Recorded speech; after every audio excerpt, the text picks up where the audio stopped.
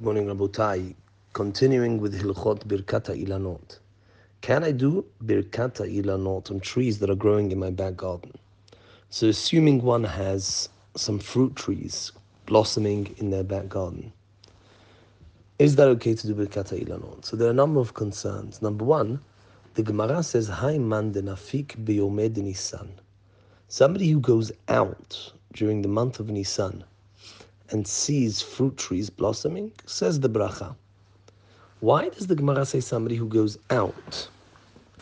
The Rambam, quoting this halacha, says, if somebody goes to ginot upardesim, to orchards and places and gardens, so therefore some achronim want to be medayek from the lashon of the Gemara and the Rambam, that one should go out to orchards in order to make Bircat Hailanot. It shouldn't just be made on one or two trees.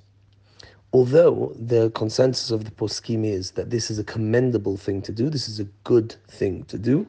However, everybody agrees that this is not le'ikuva, this is not ma'akev, and therefore, me'ikar hadin, one may say Birkat Hailanot, even if they're still in town, they're not in an orchard, they're not in a specific special garden with lots of fruit trees.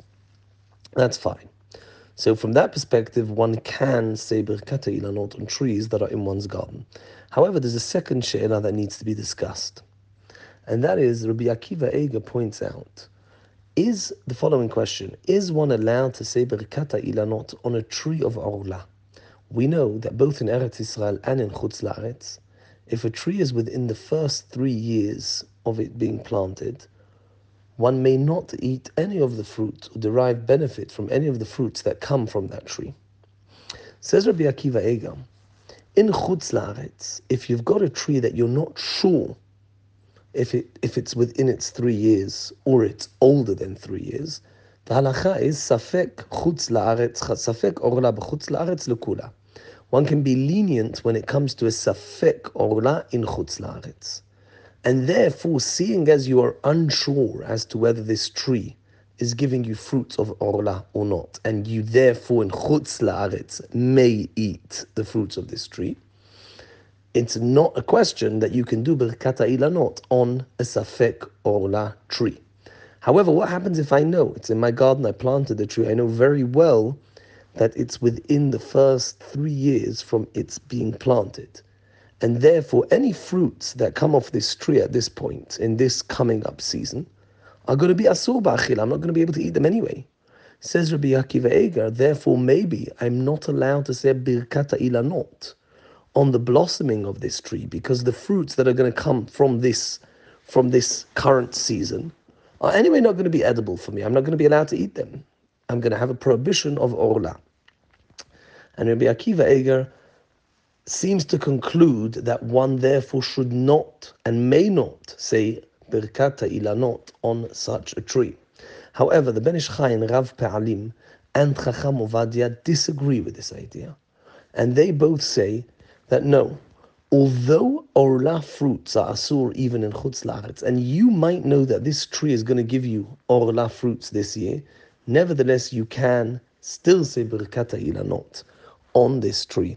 And the Ben Ish Chai's reasoning for this is because the bracha of Birkat Hailanot doesn't necessarily need to be on a tree that could give you fruits this very year to eat. At the end of the day, the idea, according to the Ben Ish Chai, the fundamental idea of this bracha is to praise HaKadosh Baruch Hu. When you see the trees blossoming, you see that part of creation, that part of the process of a fruit being created, the beginning of that process. That in as of itself is worthy of a praise to HaKadosh Baruch Hu in the form of a bracha. Furthermore, we can add that in the future, you will be able to have fruits from this tree, and the fact that this fruit tree in your garden is blossoming is indicative of the fact that many other trees are blossoming. It's a bracha on the season of blossoming. All fruit trees, be'erech, approximately at the same time, will be blossoming, or at least some other fruit trees will be blossoming, and therefore that is worthy of a bracha. So halacha lema'aseh, although the Kaf HaChaim does quote Rabbi Akiva Eiger, who is choshesh not to say Birkat Hailanot on orla trees, Nevertheless, the main halacha follows the Ben Ish Chai and Chacham Ovadia that one may say Bircat Hailanot on a fruit tree. So practically speaking, if one has some fruit trees in their back garden, even though they may be in Orla, or they're certainly in the first 3 years, and certainly giving fruits of Orla, one may Ikar Adin say Birkat Hailanot on those trees. However, it is better if you have the opportunity to say it on a tree that's not within Orla, just in case, just to be choshesh for all opinions. Baruch Adonai La'olam, Amen v'Amen.